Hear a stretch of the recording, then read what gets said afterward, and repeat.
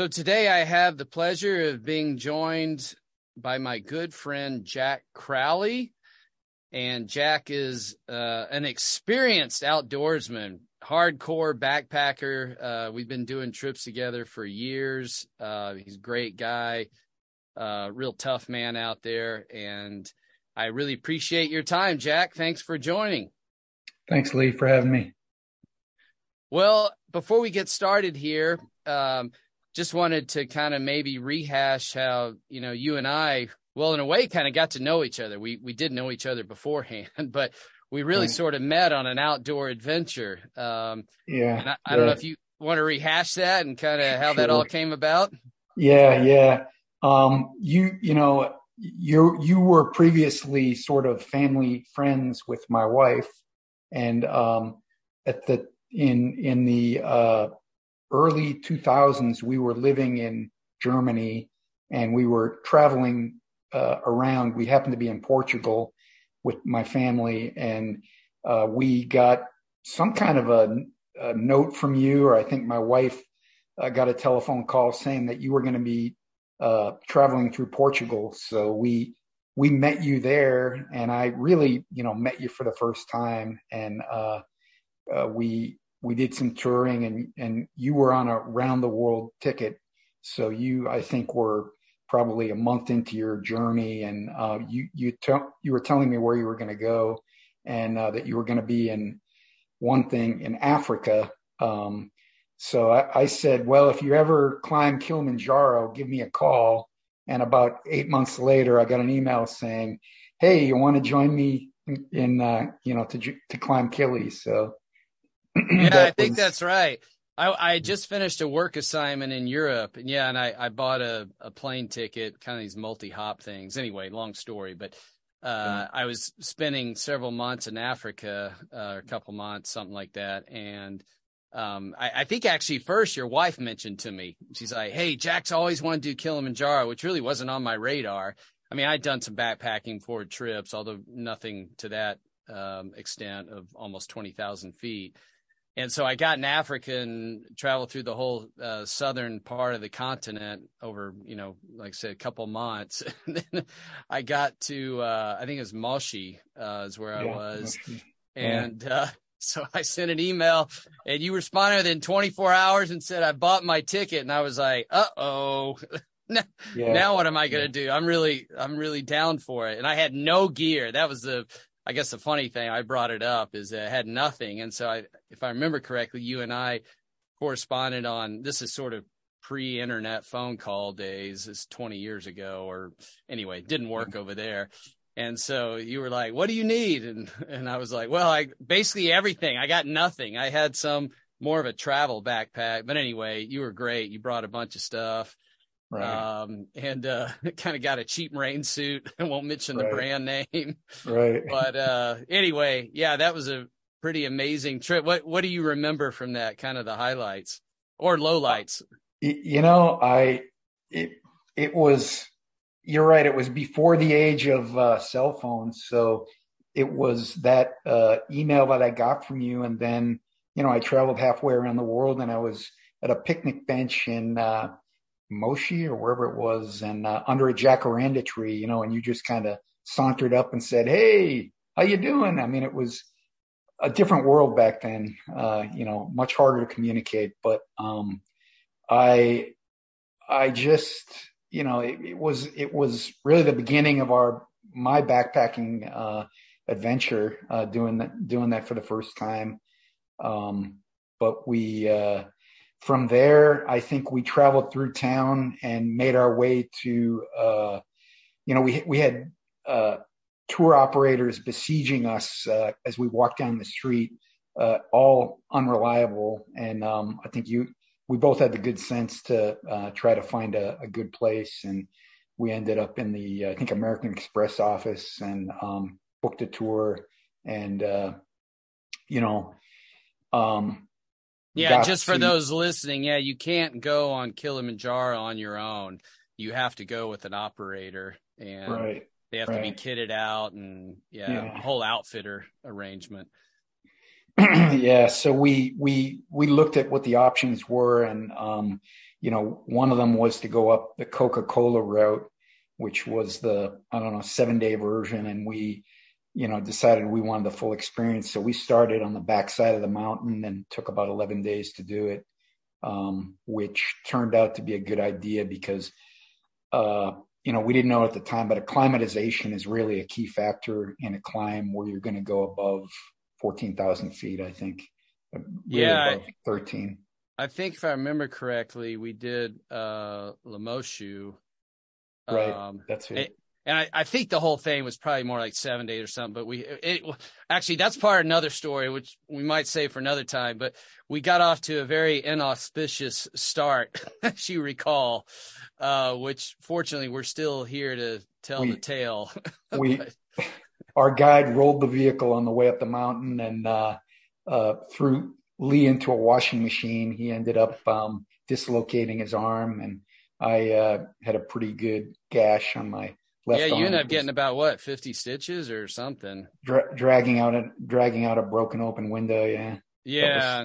I dislocated my shoulder, which popped back in on the way to the hospital. But anyway, that was the whole thing. But we reconvened a couple days later and did it again. I was in a sling, but had a couple surgeries afterwards. But that's all right. That was just I think the story. I think on the way to the hospital, I pointed back and said, "Lee, we're climbing that mountain." You might have had an expletive in there as well, but anyway, that's I suppose that's a good place to start is safety, right? So make sure you have a good driver or know what you're doing up the mountain. And although actually in all seriousness, like in my wilderness survival classes, when they talk about like vehicle prep, this was more operator error in that case. But anyway, we made it. And since we started on that, you remember some of the difficulties we had or mistakes we made? I mean, not that we were the ones, leading it, and it's not a technical climb. No crampons or anything like that required. But what do you recall from that trip? Because I know you wrote a whole journal about it, which was fantastic too. I did. Yeah, I journaled it. It was it turned out to be good to record some of that stuff for myself. And I would recommend that for anybody really that's going on a long journey like this to write it down. It can be very meaningful. What I remember is we got in and the first thing we noticed was that it was started to rain, and I think it rained for the first 3 days we were there. It wasn't a technical hike, and we had porters carrying our stuff for us, so it was actually almost luxurious. But we had I don't know the really low quality rain gear. And after about a day, it started to, holes started to pop in out of it. And as we climbed higher, it started to get colder. I think on the third or fourth day, we were huddled underneath a rock cliff, eating lunch, just trying to stay warm and as wet as otters. It was pretty brutal. The three things I remember from that and just kind of jotting down, going through my mind before we jumped on here was, anywhere you go, you should know the hazards or conditions. And obviously one of those is weather. And we weren't really prepared for that. And not that we ran into really terrible weather, but I certainly didn't have the gear for it. If you remember, I had holes all in my boots and, got soaked, which was such a big deal lower down. But when we got above 15,000 feet, that started to become somewhat of an issue. And we got a little bit of snow on us, not much. And then the other thing, of course, which is a really big deal there is the altitude. Or AMS. Altitude. And not really a way to prepare for that other than, I don't know if you want to tell that story about the kid we met. I think there is a way to prepare, and that's to be smart and try, once you hit 10,000 feet, the rule is don't climb more than 2,000 and stay at that altitude in a day. It's okay to climb high, but you want to sleep low. So, if you went from 10 to 13,000 feet and then back down to 12 for the night, that would be okay. But, while we were there, I think it was still raining at the time. We saw this kid from the California area, and he was in peak physical condition. He was really an inspiring climber. He was free climbing rock face, and made his way down, and told us that he was going to continue and climb to the summit that day. And it was probably the seventh day into the climb for him. So we were, he was going to go from, what do you think we're at, like 13,000 there, maybe? Something like that. Yeah. So he was going to climb from 12 or 13,000. I think we're at just before the Branco peak, Branca. Yeah. The little canyon there.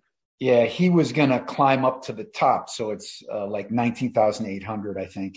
So he was going to do that in the morning. And, we were just awed by it. And we went to our guide and said to him, hey, should we join him? Can we keep climbing? And the guy's name was Nicholas. And he was really a sage, a sage guide. He told us, and his English wasn't that good, but basically he said, don't do it, guys. Your chances of getting there are more than doubled if you just take another few days to acclimate. And we ended up seeing that kid the next day as we climbed over the Branco ledge. He was on a rock, and he had his head in his hands, and he just looked devastated.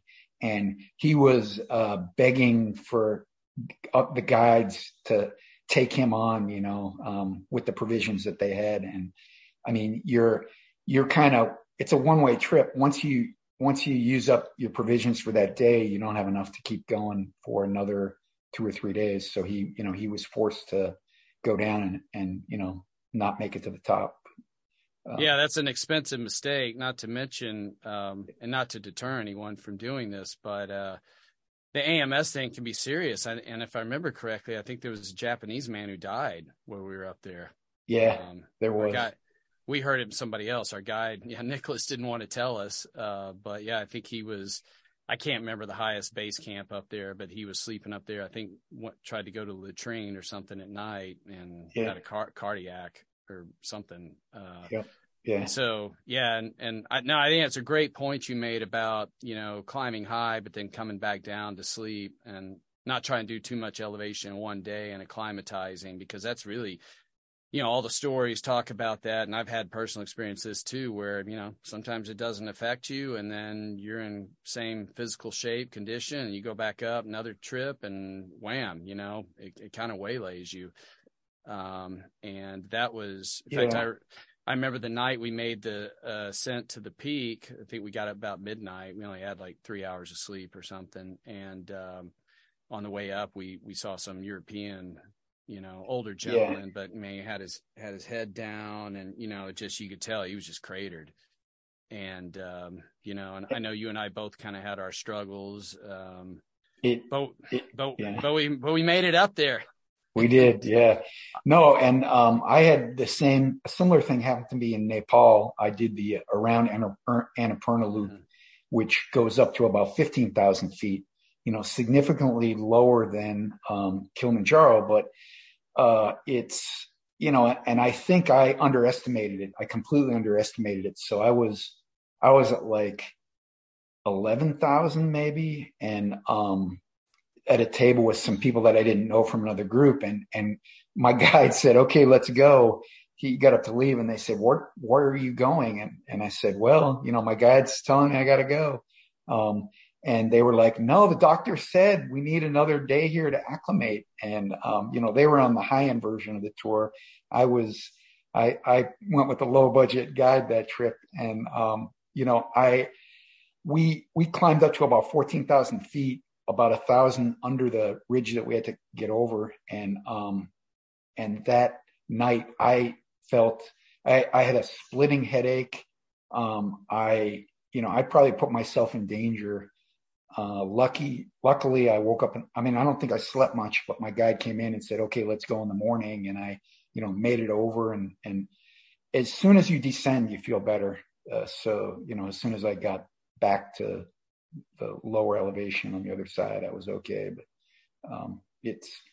it is a real thing, and you really need to respect. I was fortunate. I think I had a headache the day before we got top of Kili, and then but on the morning of the ascent, I was fine. I think you had a few issues. But anyway, everybody's different and every time's different. Right. And that's a good story. The other thing I learned from that, one was the preparation, know your hazards, know the weather, in this case, altitude, have a plan. I think that's so important. In this case, there are no wildlife hazards, but, if you're in an area, there's dangerous animals, obviously, or potentially dangerous animals, I should say. And you need something like bear spray as an example, or carry a firearm if you're allowed to in that area. And then the other thing is equipment. Maybe we can jump into that a little bit here. Again, I was woefully underprepared on that one. But, in terms of having the right, and having said that, I think it is important to be resourceful. I remember that. I was like, the raincoat you bought me was like all tore up, and I fortunately had some safety pins and was, trying to piece it back together. And then I think at one point, if I remember correctly, and I'm not saying this is the best thing to do, but my feet were getting so cold and soaked, and I had run out of socks, that I put plastic bags around my feet and rubber bands around my ankles.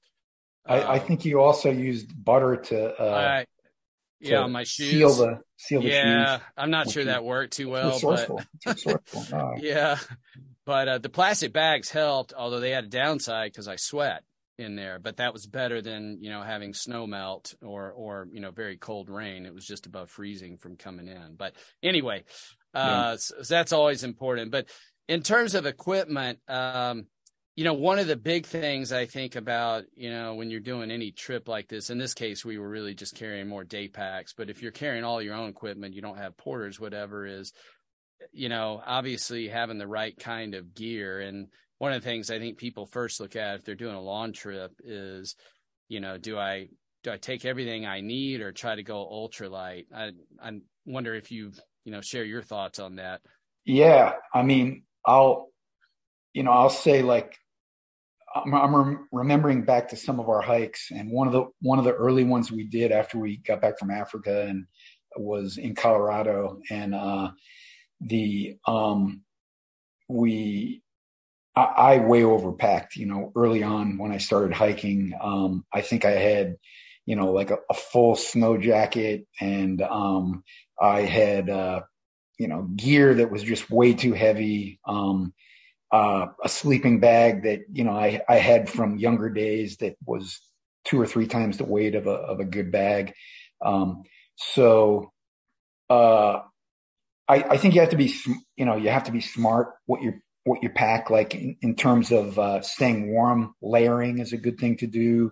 So if you have multiple jackets that you can use for when the temperature gets hot, a lot of times it's cold in the morning and it gets warmer during the day, right? So if you're dressed in layers, then you can shed layers and, just throw them on the straps in your backpack, and as it gets warmer during the day, and then, as it gets colder at night again, you relayer up rather than having, multiple jackets like I did. And I want to ask you more about clothing in a minute. But I'm glad you brought up a good point there, because me, especially early on, I'd like chronically overpack, and then right. I kind of came up with a saying or an aphorism that I don't know, works for me, and I think it's generally a good rule to follow. It's better to slightly overpack than underpack, but it's better to slightly underpack than to greatly overpack. And what I mean by that is that, if you pack in everything, and this is it, especially if you're doing a long trip, right? And, we've typically done some, not hundreds of miles, but, 40, 50, 70 miles where you're in there for a week or more. That gear, it gets heavy, especially early on when you've got all your food still. And so, if you don't really need something, then I would say don't take it. That old rule of pack and then, take out a third or half. I don't know if you take out a half. And of course, there's a minimum anyway that you need, right? Your pack, your cooking gear, all that. But I do think it's definitely a big penalty for overpacking. And the first couple of trips, I didn't have very good pack, and that added a lot of weight as well in my case. The other thing too is that I think that people tend to overlook at times, especially when they're just getting into it, and maybe you can speak to this, is cheap gear versus quality gear. Not so much the weight, but I don't know if you have any thoughts on that or experiences. Yeah, no, I agree.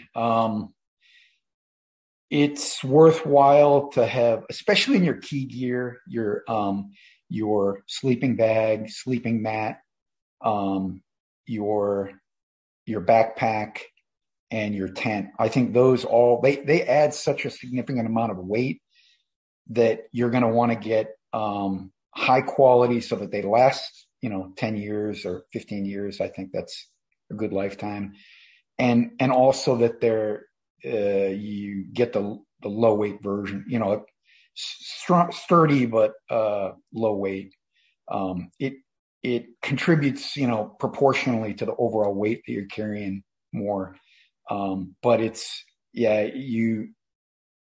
worth to spend the more money on better gear for the essentials. Yeah, I totally agree. And the two things also I would add to that would be shoes, and doesn't mean it has to be, $500 pair of shoes, but at least if they're comfortable, they're sturdy, they're not going to blow out on you if you need them to be waterproof, obviously. And then the other piece of that as well is whatever you're using for both water purification as well as holding water.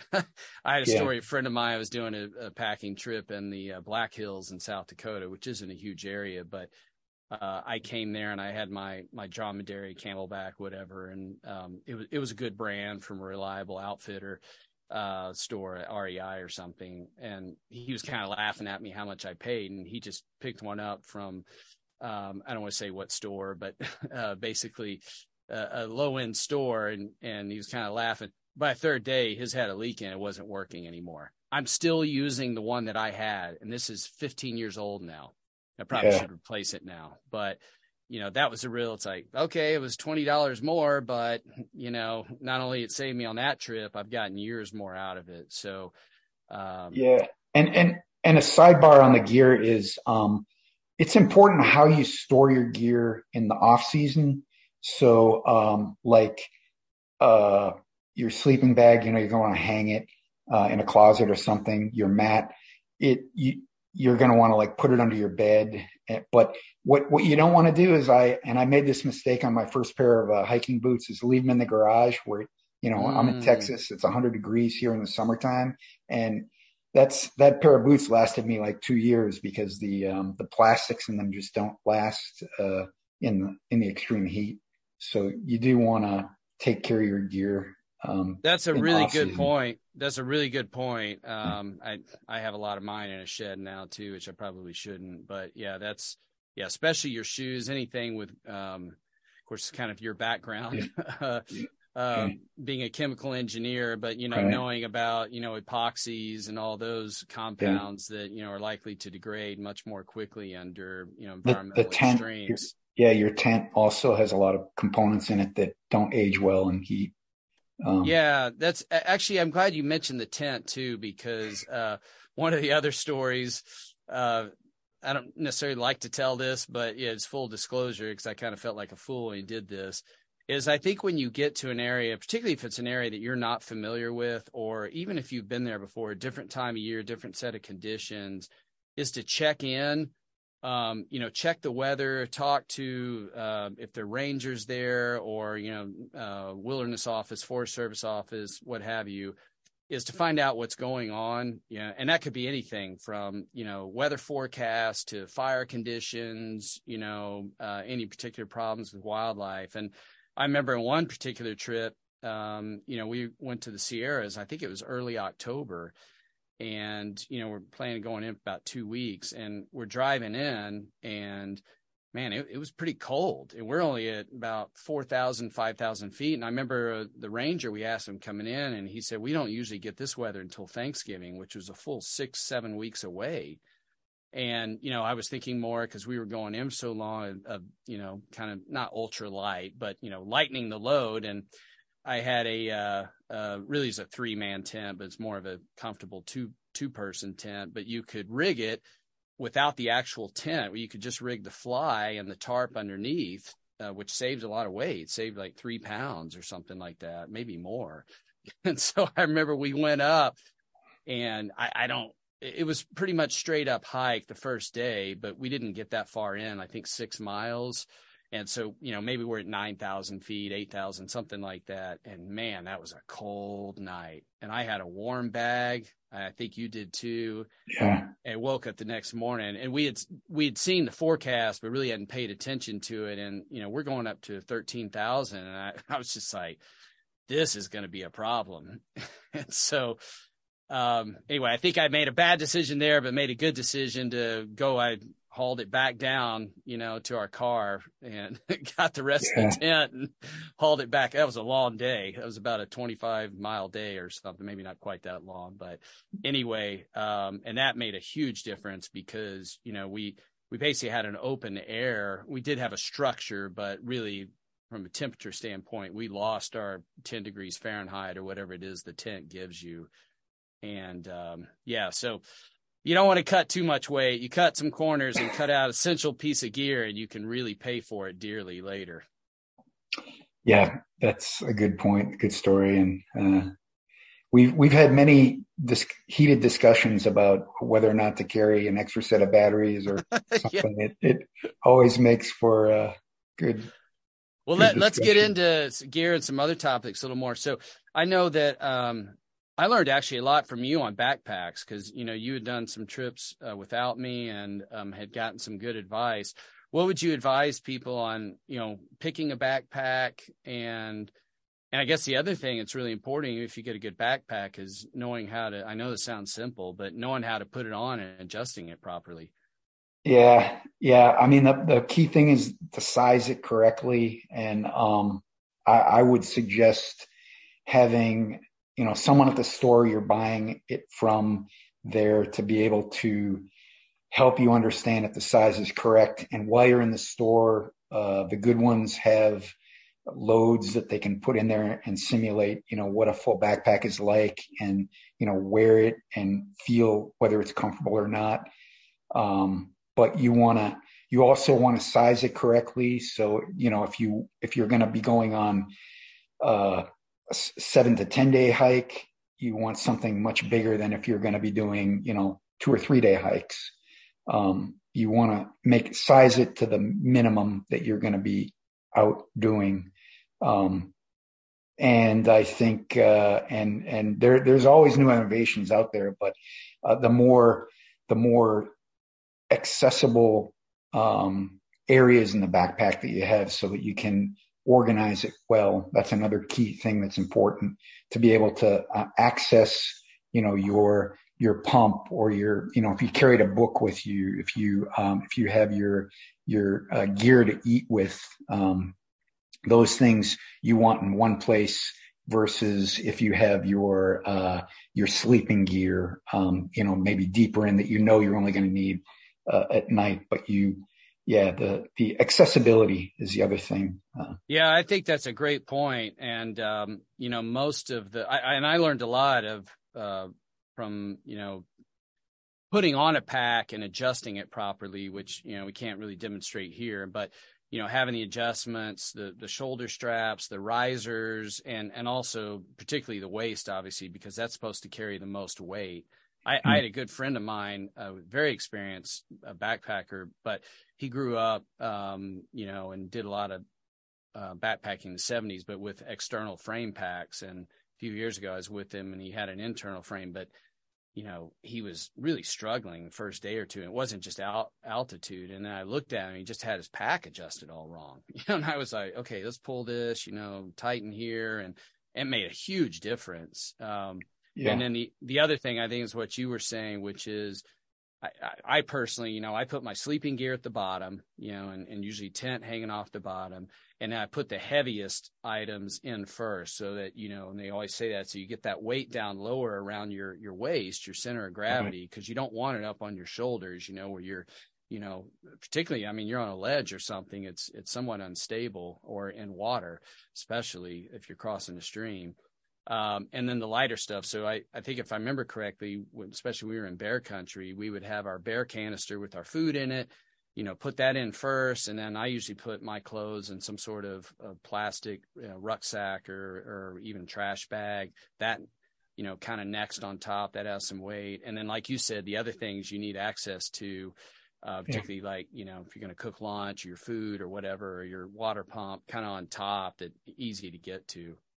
And then the other thing I like too on packs is having if you have some sort of day pack accessory or a lid that pops off. I find that's super handy as well. And also just to put your little tools in there, or like you said, if your glasses or whatever it is, or your, energy bar, you can get access to quickly.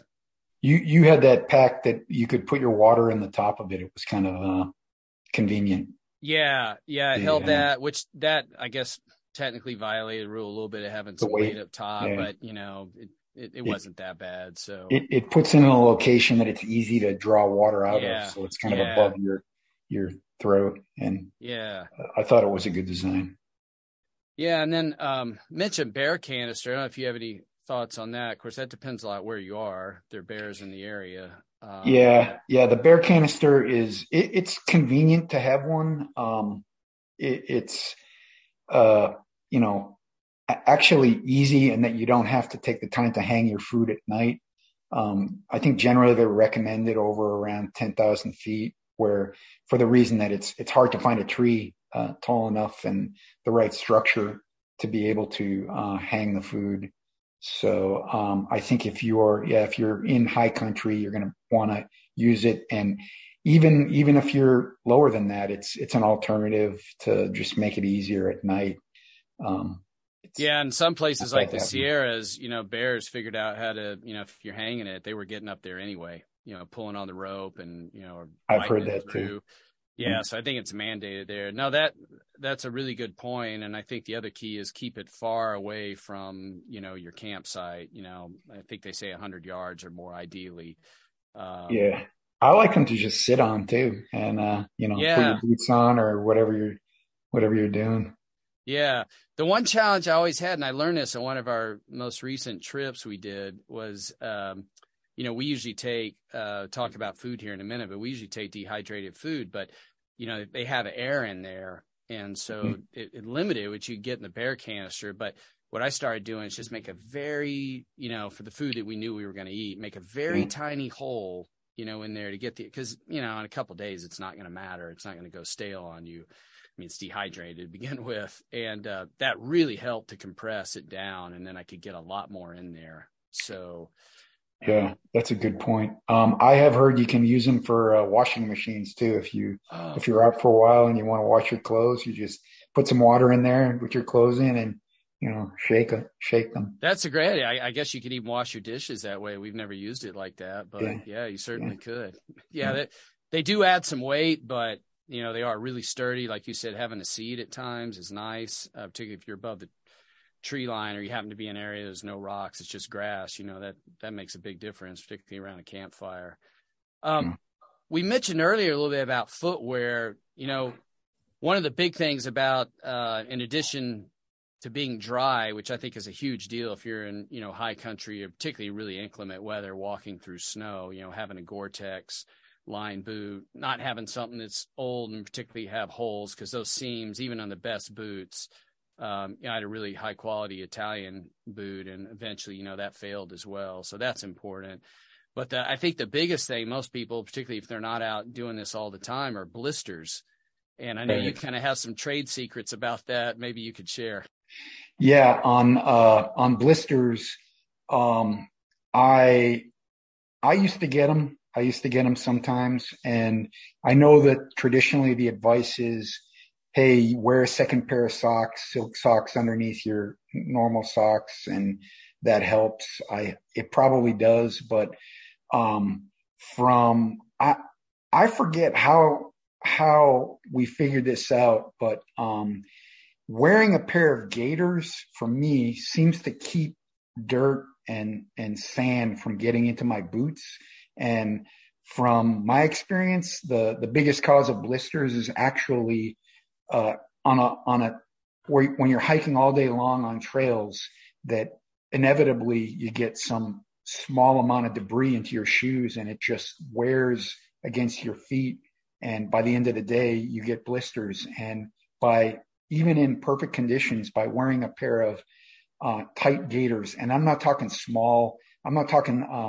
large snow gaiters that go up to your knees, but like a small pair of tight silk gaiters that just go around the top of your boot and then to your ankle, really can completely eliminates blisters for me.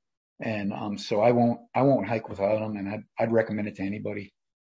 Yeah, that's a great tip. You shared that with me. I had problems for quite a few years, and you got through it usually, but that definitely helped. The other thing, of course, is that not having a poor fitting boot is like the worst case, and I always go a half size or so larger than probably what I need, because I know I can add an extra pair of socks, or lace them up a little tighter, but particularly in the toe box area.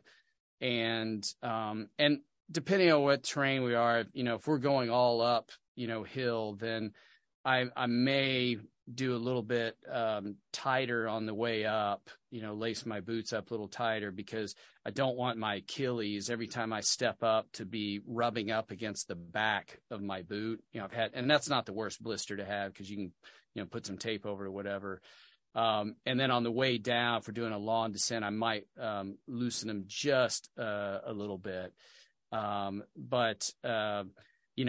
think as long as you have enough room, particularly in width, and your toes just aren't crammed in there. And then the other thing is you mentioned, I think like REI and these stores call them liners. I don't know if they sell them anymore, but you don't even have to get those. If you have like your dad or granddad probably now, those old nylon socks that are really thin, people used to wear at the office, those are fantastic for liners. I learned that from my old basketball coach, Trick. And actually before that, we used to put soap on the outside of our socks. And put it in the shoes. Of course, shoes weren't near as good back then as they are today. But the idea was, I think the most important thing is, you're going to get some foot movement. So you want your socks moving inside the boot. You don't want your socks stuck to the insole of the boot and then your foot being the part that slides, because then you're getting the abrasion on your friction on your skin, and then that's going to eventually catch and yank. And so that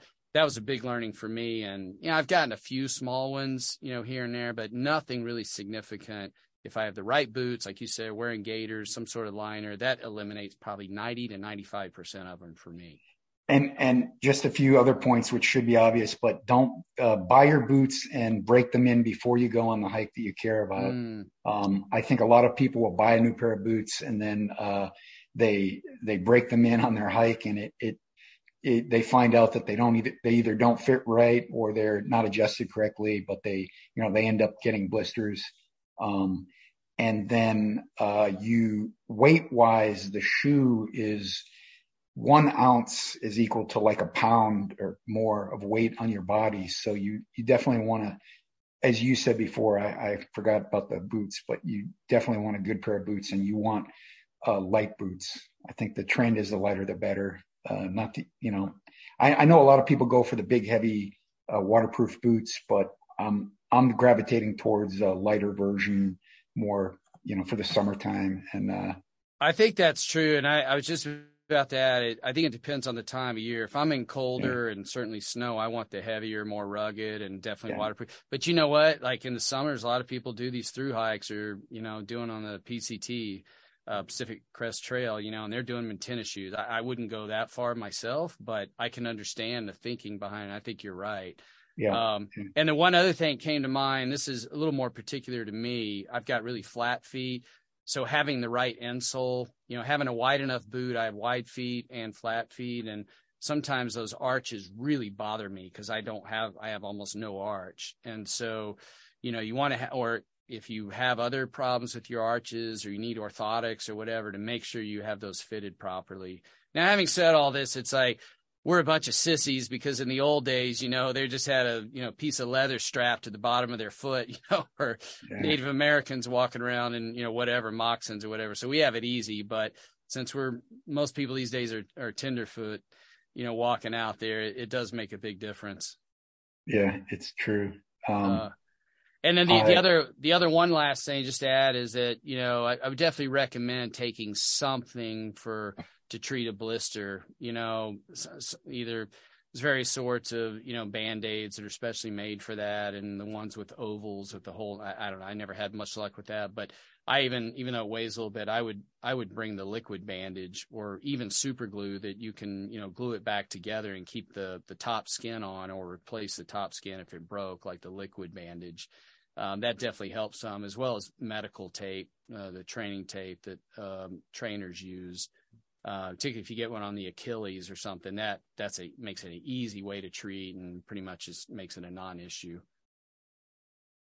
Yeah. So, hey, let's talk a little more quickly about clothing and what, we've learned over the years. And, there's the old saying about, you mentioned earlier about layering, which is absolutely true. There's no doubt about that for a variety of reasons. One of the things I learned and from the survival stuff is, regulating your body temperature is so important, as well as your moisture loss. And particularly, obviously, if you're in colder climates, again, not getting, wet, not getting soaked. So, the whole thing about cotton kills. I think I remember one of our trips, I think it was that same Sierra trip with the tent. One of us, I think it was me, I had a bug coming in, and then you had a cotton shirt on, we got high and you got soaked, and the next day you were sick. And so I think from then on, we kind of obviously always went to either synthetics or, obviously wool, I think is a great choice, particularly smart wool. The old school wool was not very comfortable, but that's all changed. Yeah, no, it's true. The synthetic materials are much better for wicking water and staying dry. Yeah. And I think having that insulating layer below that doesn't get soaked, that'll wick moisture, and then the waterproof yet still breathable on top that's just a really good way to go. And again, if you're in cold country, making sure you keep your head warm. That's it's some incredible thing. You hear different numbers I've read, and my survival instructor that I work with, some of the data is changing, but whatever it is, whether it's 80%, 85%, 60%, is a huge amount of heat you lose through your head. Yeah. I mean, personally, I sleep with a cap on at night, one that's long enough that when it's bright in the morning, I can just pull it down over my eyes. But even with a sleeping bag that you can get, cocoon in, I think it's useful. You still have that extra protection. So I agree with you totally. You want a good hat to wear, keep warm with. I usually take a little Gore-Tex hat as well, in addition, for two reasons. I mean, one, if it rains, obviously, but secondly, just to keep the sun off, because a lot of people, I think, forget this. You go into altitude, you're not used to living there. I mean, you can get some really bad burns. And particularly, it's warmer, you want to be in short sleeves a lot of times during the day, particularly if you're working hard, so you're not sweating profusely and getting soaked. And so that was a big one for me. And I guess along with that, taking some sunscreen for your arms as well, nose, etc. Yeah. Sun is a problem in some environments. The one other thing I would add too is always having, unless you're really trying to do ultralight thing, having at least one change of clothes or extra set. Just, again, you get soaked or something tears or rips or falls apart, that, pardon the pun, you're not leaving yourself exposed to that situation. So I think that's really important. What about at night? What are your tips at, staying warm? Again, let's say you're at altitude, it's really cold, you're inside your tent. What do you do? What are some of your strategies you've learned? Okay. I normally will, when I get in my tent, I like to sleep in a different set of clothes than I've been hiking in. So I'll have a sleeping clothes and a hiking clothes. And then, kind of strategically, maybe on the last day of hiking, just hike in the clothes that I've been sleeping in. But especially socks. So the first thing I do is I'll change my socks, and depending on how cold it is, I might bring a set of long johns to sleep in. I find it much warmer to sleep in clothes in my bag. But if it's cold enough, I'll also bring a bivy bag. So a bivy bag is a bag that's designed to go outside your sleeping bag. I think that adds typically 10 or 15 degrees. Yeah, that's, changing into a dry set of clothes once you get in the tent, allowing I'll take the liners out of my boots, which oftentimes are wet or damp, and, let those dry at night. And then rotating my socks. I will say that the socks are the thing I usually take. I'm guilty of taking, like, if I'm on a 7-day hike, five pairs of socks. They're the most indispensable piece of clothing, I think. They're on your feet, and yeah, your feet have to be comfortable.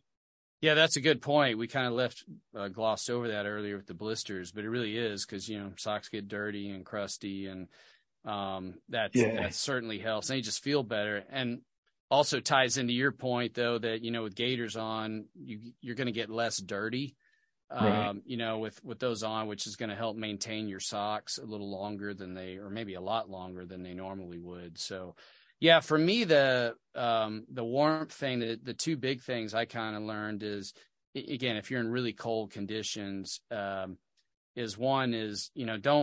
take your clothes off, certainly inside the tent, but I've done this before, even taking it off inside the sleeping bag, getting in your bag and then taking them off.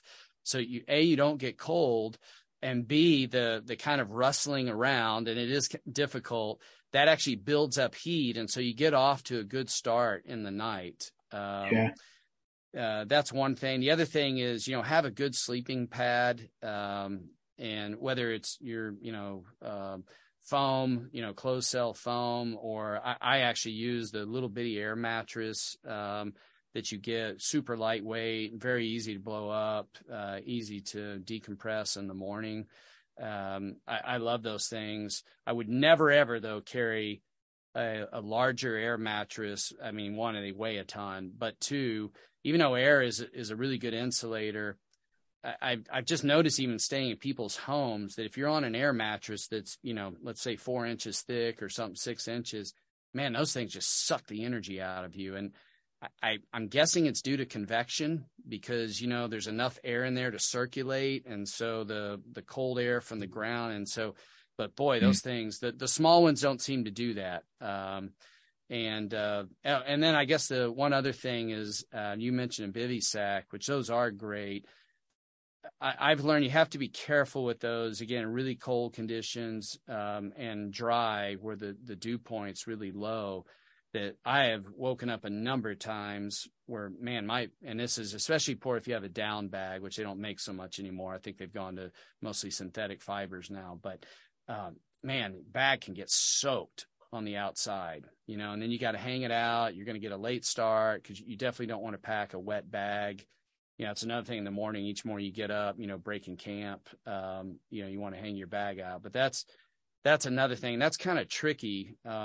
We also, I know you and I both bring, what are those emergency, I forget what they call those, emergency warm, the blankets, aluminum foil blankets. Yeah. Those things are, I think we nicknamed them the microwave, because, man, they heat you up like that. They're fantastic. But I think, if I remember correctly, I know this probably isn't the directions, the way to do it is, I would actually put that, if I remember correctly, on my body, and then put that inside my sleeping bag. It radiated the heat next to me, and I might sweat a little bit, but I'd rather that thing get wet than my bag. Now, obviously, I don't want to get soaked personally, but I didn't have that happen. But if I put it on the outside of my bag, boy, it would just, it would trap all that moisture in my bag, and it'd be no breathing. So that was one thing that those things are indispensable, though. I think they're lightweight. They do take up a little bit of room, but if you're going to high country and you're afraid you might run in some really cold weather, those really are a lifesaver. Yeah. Yeah. I agree. What kind of switching gears here, what do you think, the important aspects are when you're in really anywhere, desert, high country, but about water and, in terms of just kind of strategies to approach that about procuring and purifying water? Yeah. I think, yeah, water, I mean, water is, on the survival spectrum. I think it comes up, pretty early. Number one, you can live for 3 days without water, 30 days without food. And, this, I forget what Yeah. the other one is. Well, yeah, I think water's second. I think Maybe exposure is the first one, and, if you're, and, but yeah, water's near the top of the list for and sure. 300 days without love, That's right. Yeah. Um, but so you need to have a source of water, it's something that you need to plan out, and you plan it out with every hike a little bit differently. Some of the places I've hiked in Texas where, there is no sources of water, then, you need to plan on bringing your water with you, and you're talking, I don't know, at least a gallon per day. So if it's a 3 or 4 day hike, it's a significant amount of water in your pack, and it really slows you down the first few days, but you can't take a chance on that. You need to, and one strategy in a case like that is to cache your water, on your route, if it's possible, which I've done before. If it's a circuit, you can drive to one area on the edge of the park and put some water there. It's a reasonable thing to do.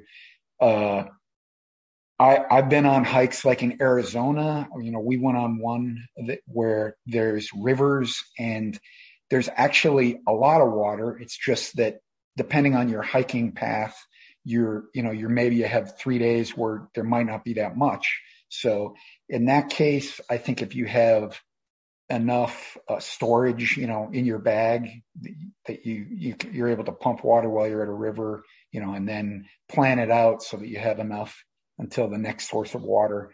It has to be something that you're thinking about as you're looking at the map. And then probably the other thing that's good to have, is it really necessary? Is a second source. So like the iodine tablets or another purifier. I'm not that big on it myself, but, I had to say it because I think you're more of a proponent for that.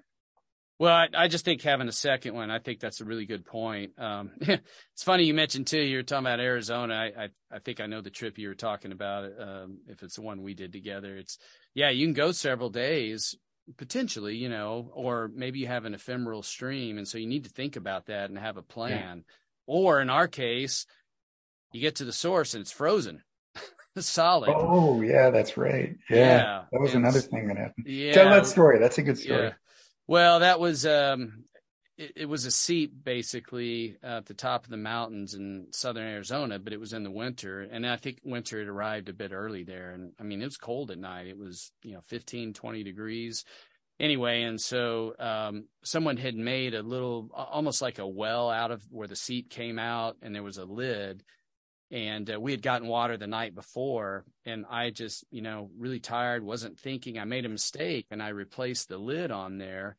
And the next morning we came and it was frozen solid. And I think we worked quite a while. I think we were thinking about even giving up. And I was like, no, let's keep trying. And I think we finally found a decent. They'd had a forest fire in that area, so all the wood was burned and charred, and not, it broke off easily. But I think we found a post or something that we finally able to pry that lid off, and then we levered it off. Yeah. Yeah. And I think then we were able to, it was still frozen on top, but we broke through and then got some water. So, yeah. But point being is that, I mean, A, I made a mistake, but B, even if I hadn't and it was just frozen, you have to have a backup plan. And so, right. And we should have thought about, it's going to get cold at night. Yep. Let's put something on this lid so we can open it up easily the next morning. I also totally agree with you about the two things. And I think the two methods should probably be different. So, pump generally, I think is probably overall the best, just for a variety of reasons. You can stick it in a small area. it's a good purifier. You need to make sure your filter's in good shape, either have a new one, if you're going on a long trip and you've used it before, or have a replacement. Of course, that's going to add weight if you carry 2 filters. But then the second one is probably, maybe when we've done that before, you and I have carried 2 pumps, but that's obviously extra weight. And because we didn't address this earlier, but it's nice when you have a second person, there's certain things you're not going to bring 2 of, like a tent. You can split the weight. So having a second pump, but iodine's might know a lot of people might like the taste of it. I don't mind it too much. You can get the other chemical that removes it, but I think that's important too, because there are certain areas where, you may not be able to pump, you might just have, let's say, a drip or something, right? Yeah. And then I think the other thing too is having enough containers and are reliable. I mean, I know it's not ideal to drink out of plastic or whatever, but if you're up there for a few days and you can bring 1 or 2 extra lightweight plastic bottles, that's a godsend. I mean, you can carry a lot of additional water. There's very little weight penalty in that. So I always try to do that. I know was it the Nalgene bottles? I'm a fan. I'm actually a fan. And they're really good. That's my primary, but I usually carry 1 or 2 extra. Just, I'll buy some water at a store, and at least a 1 liter or something, and maybe I drink it, before I go, but I just have that as a backup container. And I think that's another key too. You mentioned about caching water. If you're in a dry area, and even if you're not, just make sure to hydrate sufficiently before you start the trip and each day. It's not fun to start off, and you don't have enough water, and then, you get dehydrated, or the creek you're going to, or the stream is dried up, it's not running, and that's not a fun situation. And it's not a bad idea to try to stop drinking water before you go to bed, because the one thing that does get cold is when you have to get out of your tent and urinate it in the middle of the night. But we all have to do it. So, I mean, that's certainly true. This didn't happen to me, but I have 2 really good friends who were backpacking in southern New Mexico, really dry area. They were actually going to a river. They were hiking in, trying to go fish. And this kind of ropes in several things, one of them, which we'll maybe talk about near the end here, but they got confused on the route and had really heavy packs. They're in a desert climate, and it was springtime. So it's one of those things, you're in the sun, it's boiling hot, you go in the shade, you're cold, but they were getting worn out, really up and down, undulating trail. And so, they got to a point, they're like, hey, let's dump half our water. And they did. And then the trail was mismarked. And I've been on that trail. I know what they're talking about. And the guidebook, unfortunately, didn't cover that, the one that they had. And they were another, 4 or 5 hours out there with no water and boiling thing. And they were really getting worried, because if they took the wrong route, they weren't going to end up at the river. And they had a debate, kind of a fight on the trail a little bit. And I shouldn't say a fight, but an intense discussion, because they both thought they were right. And fortunately, the party who prevailed was correct, and basically got down to the river and, almost started like drinking directly out of the stream. But they both said, one in particular, that it kind of wrecked them the rest of the trip. I mean, next 3 or 4 days, they had a headache and just, felt pretty bad. So, those things seem like, it's okay, I'm not going to get into trouble, but they really can turn bad quickly. Yeah. I would just like to expand on something you just said, and it's the importance of communication when you're hiking with multiple people. It's one of those soft skills, and you think, oh, well, I'm not in a business environment, so why would communication be important? I think it turns into one of the key things. It's a key survival point. How well you communicate as team members during the hike. And, it's a fun thing, right? You're joking and having a good time, but at the same time, there's so many situations I can think of that we've been out there and either, communicated mostly well, but then sometimes some of our biggest errors are just caused by communication. Yeah. Especially, again, in the backcountry, particularly in the mountains, weather changes. the best laid plans go to hell, right? And then if you're not communicating or you're not paying attention, and we've both been guilty of that, or you're in an area where the trail's mismarked, or we've been in fire areas, and that throws everything off. Yeah, you can make some mistakes, and So the one I'm thinking of is we were out with my brother-in-law, who's was a rather overweight guy and really hiking like a champ, and we had spent a lot more time together. And as we were going along, in my mind, you had kind of taken command of the map and were telling us where we were going. So I thought I had made an attempt to tell you, hey, I think the trail goes that way. I think I see the sign, and I don't know. You didn't hear what I said, and we ended up going the other way, and it was nasty. It was Arizona, or it was New Mexico. New Mexico, yeah. It was a burned out forest fire region, and we probably went about an hour over, down charred logs and all the roses and bramble. It was awful. It was awful, and we ended up getting to what seemed like a dead end, and and then we had the communication of me saying, hey, I told you back there, and you saying, you haven't been telling me, you haven't been talking to me, and we weren't aligned, right, in who was leading and how we were listening to each other, and it cost us 2 hours of pain and effort, but. Yeah, and that was a mild thing. Yeah, obviously those situations could be a lot worse. But I think that's a great point. You kind of have to think of it. I mean, you have to think in terms of team out there. You really do. It's a buddy system. I mean, it's like you're counting on each other. People have been in the military, obviously know about that. You're on patrol or whatever.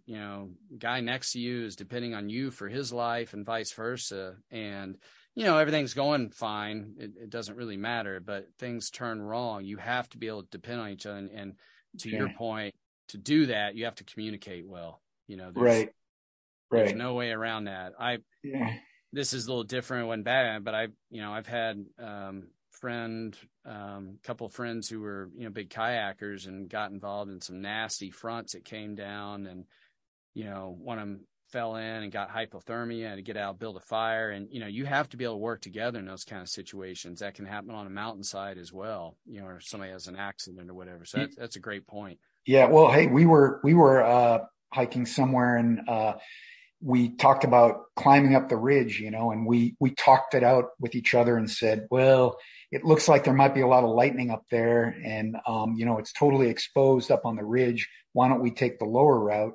And I think we got to a point maybe 30 minutes later and looked up, and the lightning was just crashing down on the mountain. And I would say, that was a story where we communicated well with each other to make the right decision. And most of the time, I think we do that.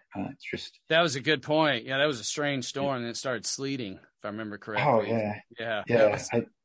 I had something similar like that in South Dakota, and we had pitched tent on the top of this, more like a hill than a mountain, and it got kind of dark, and all of a sudden I started looking around. It wasn't stormy yet, and saw these trees that had been popped off, just broken off and charred, and I was like, yeah, this is probably not a great area. And so we decided to move tent, and sure enough, about 45 minutes later, man, it just started lightning like crazy, popping everywhere.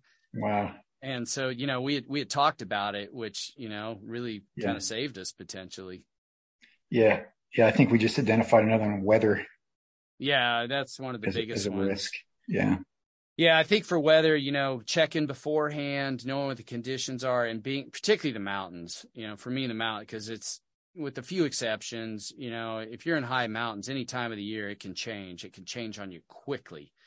And you really need to be aware of that and have a plan and know how to handle yourself. And if things go adverse, know what you do. So, let's see, just a couple of things kind of related around the camping and gear thing is about, cooking and just kind of food in general. So, there's a lot of different strategies on this. I personally, I think you do too, kind of for the longer trips anyway, like to take dehydrated food simply because you do need water, of course, you need access to water, and it does take quite a bit of water. I think people underestimate that. It really eats into your water, but it's easy to prepare. It's light. It's guaranteed. It doesn't spoil.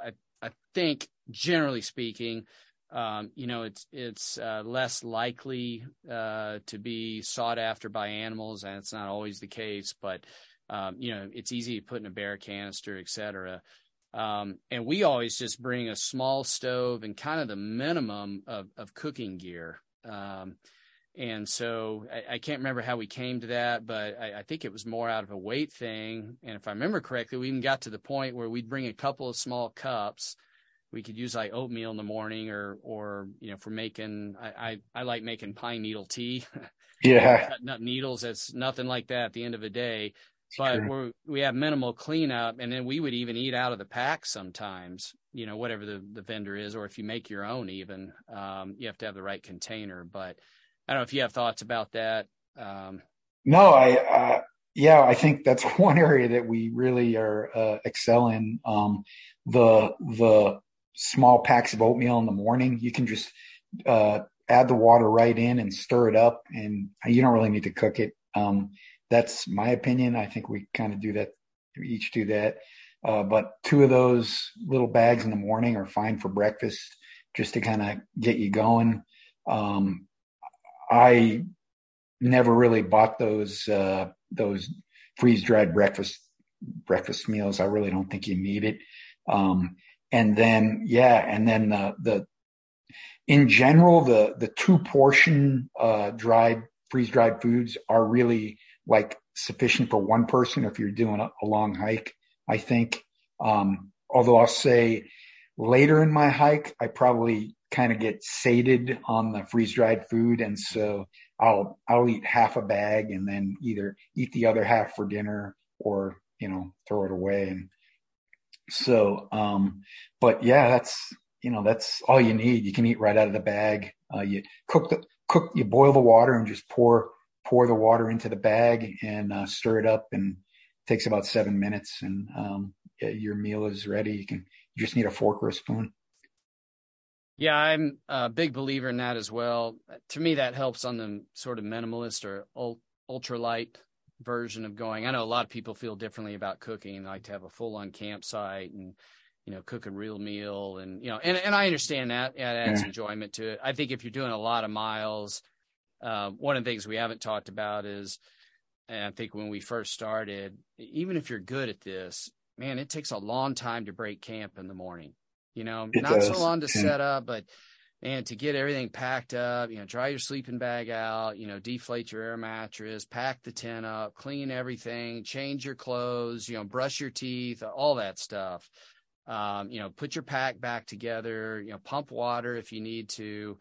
That's for us anyway. And I think we're pretty fast at it. You're not getting out of there in 20 minutes, so I personally, particularly like you said, for breakfast, and then at the end of the day, I'm not big on, having to do a big cleanup after dinner. So the one thing I will say I learned, and I saw this in Africa, experienced this, is I do think it's important to do a good job of whatever pots, pans, utensils you have is to clean them well. And I think the best thing is to boil them, but I think even if you don't boil them, just having hot water, if you have your little stove, turn it on for a while. That's another thing too on the cooking gear is, we always use a little propane thing. And if you're using dehydrated food and you don't just turn that thing up on high when you're boiling your water, they last a long time if you have a good stove.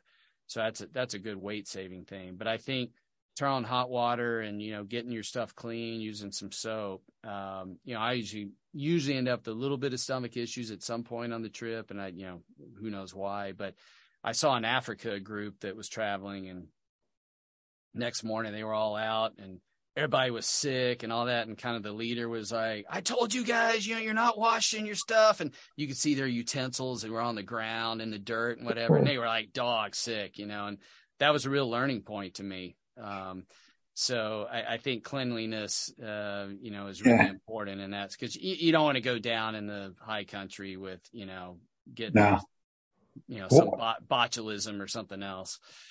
One other thought, I went canoeing in the Boundary Water region once, and that guide sent us off with a steak dinner and eggs for the morning on the first day. So, you really can't travel for 5 or 6 days with steak dinners every night, but it's actually an option if if you wanted to, if you really are a gourmet and you want to go out that first night with a steak dinner. I think it'll stay good for 12 hours. And that would be the one possibility, is start your first day out with a big meal. I've done that a couple of kayak trips. Yeah. It is a good way to start. Yeah. It's kind of rude awakening the next day, but whatever. Yeah. Actually, speaking of that, in terms of cooking, what about fire? Now, obviously fire depends on where you are. Some places don't allow it, or if there's a burn ban, et cetera. But I'm personally, I think you are too, a big fan of fire. Sometimes you get in late, and you just want to go to bed and all that. But yeah. I think it's great. It warms up obviously if you're cold, your extremities, but it's also just a mood improver. Guy I studied under, John Young, he's a huge fan of that. You look at our ancestry, they're always around campfire, and again, whether maybe you're making some pine needle tea or just, telling stories or whatever. But how do you feel about fire? And what are your preferred methods for starting fire, when you're on a long trip like that? Yeah. I mean, you see I agree with you on the, what it does for your attitude, and especially if you're in any kind of survival situation. And I mean, it may be just you're having a crappy trip and, you're a little bit down or you're cold, but that fire is an attitude changer. And, the problem is I'm not really into, starting a fire with sticks or doing proving that I can start fire in the most difficult way possible. So for me, I have gravitated around bringing cotton balls and Vaseline. So they're handy for other things. But if you have that in your pack, then you just dip a big cotton ball in Vaseline and put that under really any kind of kindling. And I find in any weather conditions, even pretty wet, I can start a fire that way. Yeah, the one exception I found is in the tropics, that cotton ball will get loaded with humidity unless if you can keep it sealed. Okay. Then then it won't absorb the moisture, and I agree with you. That's my favorite way to start as well. I'm not big into doing bow drill when you've done 14 miles. At the heavy pack. I know you can do it. You actually have that skill, but I'm not. No, I think the other thing too is obviously knowing whether, fire's allowed, of course, knowing the conditions, or sometimes you don't know this, weather changes, but are you in a wet area? Is fuel readily available? Is it dry? I remember one of our New Mexico trips, we were trying to start, and it was exceedingly difficult because there had been a pretty good thunderstorm. We were in the monsoon season, and I think it took an hour and a half to get the fire going, if I remember correctly. But we kept at it, and I think pine needles were kind of the savior. The couple learnings I've had on fire is assuming that, you have, and I like having two starting methods. So, it could be a cotton ball, maybe a striker, but, at least a couple of different methods. I always carry a lighter. You can't fly with them, but, you can pick one up at the convenience store, make sure that it works, get a good one. That's probably not a bad thing to have a duplicate of, to carry a second one just in case. But it's making sure that you have enough wood and resource, particularly if you're using fire to stay warm, if you're camping outside. Let's say you're not doing a long trip, just an overnight or something, you go through so much more wood than you think you would. And, all survival guys will tell you that as well. My survival instructor is big on that. And then the other thing is, I think people sometimes underestimate, they underestimate how beneficial fire is to the mood. We talked about it earlier, but also they underestimate how hard it is to get started sometime, is a big payoff. And for me, the biggest thing is, once you have an ignition a little bit going, is oxygen, bellows. You've got to keep stoking that thing and getting oxygen. So I don't bring bellows with me, obviously, but, blowing in there, and because you have to build up enough heat. And if you keep blowing in there and adding fuel and adding, eventually, I don't want to say I've never had one it wouldn't catch, but I know we did one around here in Texas Hill Country, and that was similar one night. It took forever to start, but you'll get it going eventually. So, in a survival situation, that becomes more important. You can always give up and go in your tent, if you're in the mountains, but sure is nice to have. Well, yeah. Jack, let's finish up here. Just last couple of things. What do you take in terms of first aid and tools, just kind of essentials? I know that can go into a lot of different things, but what do you say? Hey, I'm absolutely going into the backcountry with, these things, these 2 or 3 things, or half dozen, whatever it is. I think you and I have different opinions on this. So this is probably a good one, where somebody else can make their decision based on 2 sort of opposing viewpoints. But I don't take that much with me. I think one of the most important survival tools is the map, knowing where you are and how to get out, and knowing, so for me, never lose the map. A topo map and a compass, I think, are absolutely essential. Yeah, and a compass, yeah. And you have to know how to use them. You got to know how to read a topo map, know how to identify backstops, et cetera, and your exit routes, and you have to know how to use your compass. But, I mean, you how many of the survival situations are caused by, the hiker got lost, lost hiker. So, I mean, I'm thinking of this, really, this is off the cuff, but the other survival thing, I guess, would be like some kind of sun protection, the hat, like you said, or lotion. But I think really the sun does end up being, quite dangerous, especially when you're in a hot country, but also just when you're in snow, for example, where there's a lot of reflection coming up and a chance of snow blindness or something like that. Sun protection.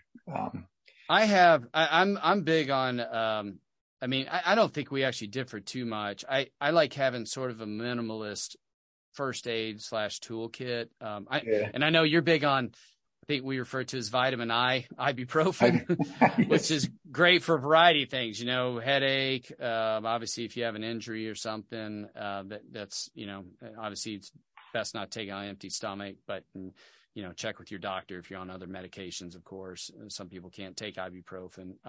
I also like having a topical antibiotic. In some countries, you can't buy that over the counter, but, if you do have a bad cut or something, just best not to get an infection to begin with. Super easy to treat. It's lightweight. Whatever normal medication you have, probably taking at least a few allergy pills is a good idea, just in case, you get into something or, whatever. It could be a plant, beehive. I take some antifungal cream just because I've had a bad experience where we, in a big rainstorm, I had waterproofs on and my legs were rubbing and I got just an awful fungal infection on my legs. I mean, just like debilitating. It was really hard to walk. And, I dried it out that night and I think I had some cream with me. I think I put some tape on actually between my legs, keep them run together after it dried out, and that helped. Yeah. But, and then just, I like having a tool, and I know a lot of guys say, a Swiss Army knife, whatever, but I don't buy that. I think it's very valuable having something like that just for tweezers, just a little tool, little scissors, it does add some weight, but it comes in handy. Also, I like taking a razor blade. That's handy as well. The other big thing for me is, paracord 550. That's a lifesaver. Does so many things. You hang your food. It literally was a lifesaver for you. That's what I was going to say. Yeah, that's. Yeah, you want to tell that story? No, which one? I don't know which one you mean. I think I remember on one trip, I had something come up and we split, and we were in the Sierras. You went back in and had a big snowstorm, and then kind of got sort of stranded on the way out. And I tied myself off. Yeah, you used it to tie yourself off to a tree when you're crossing a very dangerous stream, and it saved you, right? Yeah, it did save me. Yeah, yeah. And I think water crossings is probably for me now, I recognize it as the biggest danger on the trail to loss of life is crossing rivers or falling into them. I think that's really something you need to watch out for. Yeah, because you just got back from the Sierras, which they had, I think, all-time record snowfall, and you said it was still just packed in, right? 6 feet of snow. 6 feet of snow, and so with all the snow melting, I mean, all the rivers were impassable. What were normally creeks made it very difficult to hike through. Yeah, that's probably a whole nother discussion talking about, what to do in snow situations. But I was going to say one more thing on the safety items is probably the best strategy is to have your hiking partner carry all of them for you. And it solves your weight problems too. Yeah, that's right. That's why we have different viewpoint on that. Yeah, you tried me. No, the paracord is, it's just shoestring brakes. I actually was in the Tetons once, and it was late in the day, and I made a mistake. I didn't have I was setting up camp, didn't have my tent. I'd hiked in 10, 15 miles, not that far in. Setting up my tent, I didn't have it staked down. All of a sudden, wind came up, and I'd just seen a couple of brown bears, a couple of grizzlies. In fact, I'd seen a cub, and by itself, which is always a little scary. So I wanted to get in my tent and just, normally they're not a problem, but if you run up on them, particularly with cubs. So I wanted to get in my tent, and I was hurrying. I made a mistake. All of a sudden, boom, I see my tent go like this. And I chase after it. I'm in heavy boots. I'm tired. I trip. Boom, I land on my tent, snap one of the poles. I was like, oh, and bad break. And basically, light was run out, but I used paracord, and I just tied the tent pole together again, and it worked the rest of the trip. Actually, I would add duct tape to my list. That is something absolutely that is useful. And I carry a very small inside roll of duct tape. Yeah. I mean, it's easier to have your shoes blow out while you're out there, and duct tape is the solution. If the and a great way to do it, you can wrap it around a pen, which is also good to have, and a piece of paper if you have to write a note. Something happens, you're lost. Yeah, you can just wrap it around the pen. The barrel of it. That's you're right. Duct tape's indispensable. Yeah, you reminded me of it. I don't think I had any on that trip, and that's why I had to use paracord. But stuff just has so many uses to it, and you can pull the inside strands out. Each of them, I think, has a test of 50 pounds. So there's just so much you can use it for. But that's a really good illustration of how quickly your trip can go dangerously wrong. Is you think, oh, it was a great hiking day. I'm putting my tent up in this beautiful spot overlooking the cliff. And the next minute, your tent is careening in the wind over the cliff. I mean, it's similar things have happened to me, not as dramatic, but and those are the little things I think that stick with you, and you're just a little bit more careful to stick a rock on top of the edge of it before you walk away. A couple of the other essentials, definitely a good knife. I mean, I'm not saying you have to have a full-on, machete or whatever, but you need to have a knife that can really do something if you need it. Cut some wood, cut some branches, whatever. It's just invaluable to have that. And I don't want to get in a whole discussion what kind of knife. There's everybody has a different view on that, but a sharp knife, and in a case, a protective sleeve, a sheath is very important. Also, if you're in bear country, I love bears, but a lot of people worry about mountain lions. I'm way more concerned about bears. So having bear spray or a handgun, if you're in an area allows it. I don't like to obviously hurt wildlife unnecessarily, but it can definitely be a lifesaver. It's rare, but it happens. Especially certain areas where there are a lot of grizzlies, areas in Montana. I'm actually more scared of black bears because, grizzlies, if they have cubs, but, black bears will at times actively hunt people. And so, I think you have to have something to deal with that. And then Yeah. Lastly, you mentioned map and compass. I think the biggest thing too is just, telling someone, a loved one, friend, whatever, where you're going, your route, and when you're coming out. Because if something does happen, you want somebody to know. These days it's fairly easy. I have an older one, which is kind of heavy. I don't like carrying it, but, having a GPS device or emergency beacon or something. And then also a really easy one, particularly if you're by yourself, but even if if you're with someone and you get split up, something happens, is having a whistle. And I think most of the newer backpacks have them built in, or you can buy a cheap one, just clips on, but you can't hear them. I mean, depending on the wind direction that far, but sometimes you're maybe within, a couple hundred yards, someone you have no idea, someone's out there could help you, you've broken your leg or something. And so it just, to me, it's kind of dumb not to have a whistle. It's an easy out. So. And I'll just give you a quick story on that. We just got back from the Sierras. I was hiking with my son, and he brought his new dog with him. And the dog, in the morning, he was with us 1 minute, and then we turned around and he was gone. And there was heavy mounds of snow all around us, and we had no idea what direction he went in. So if he didn't have that whistle, we probably wouldn't have been able to get the dog back. But wow. It eventually responded to the whistle and, came running back to us. Yeah, I never thought of it from that point, but and I'd say the last thing is just, and we've done, I think, a good job of this overall, but particularly you're going to a new area, you don't know that well, is do your planning, spend your time, get your route, get your maps, get your gear, get everything set up. Because you need it, and that's just, you're going to have a better time by doing that. But also B, the last thing you want to do, there's this whole, you get there, you're on vacation where you got limited times, it's itchy thing, like we got to get out on the trail, and it's so easy to forget something, or do something wrong. So if you've spent that time up front, I think you greatly lessen the risk of that. You may have to do a final pack in the morning, particularly if you've flown in or, whatever, but I haven't done that planning beforehand.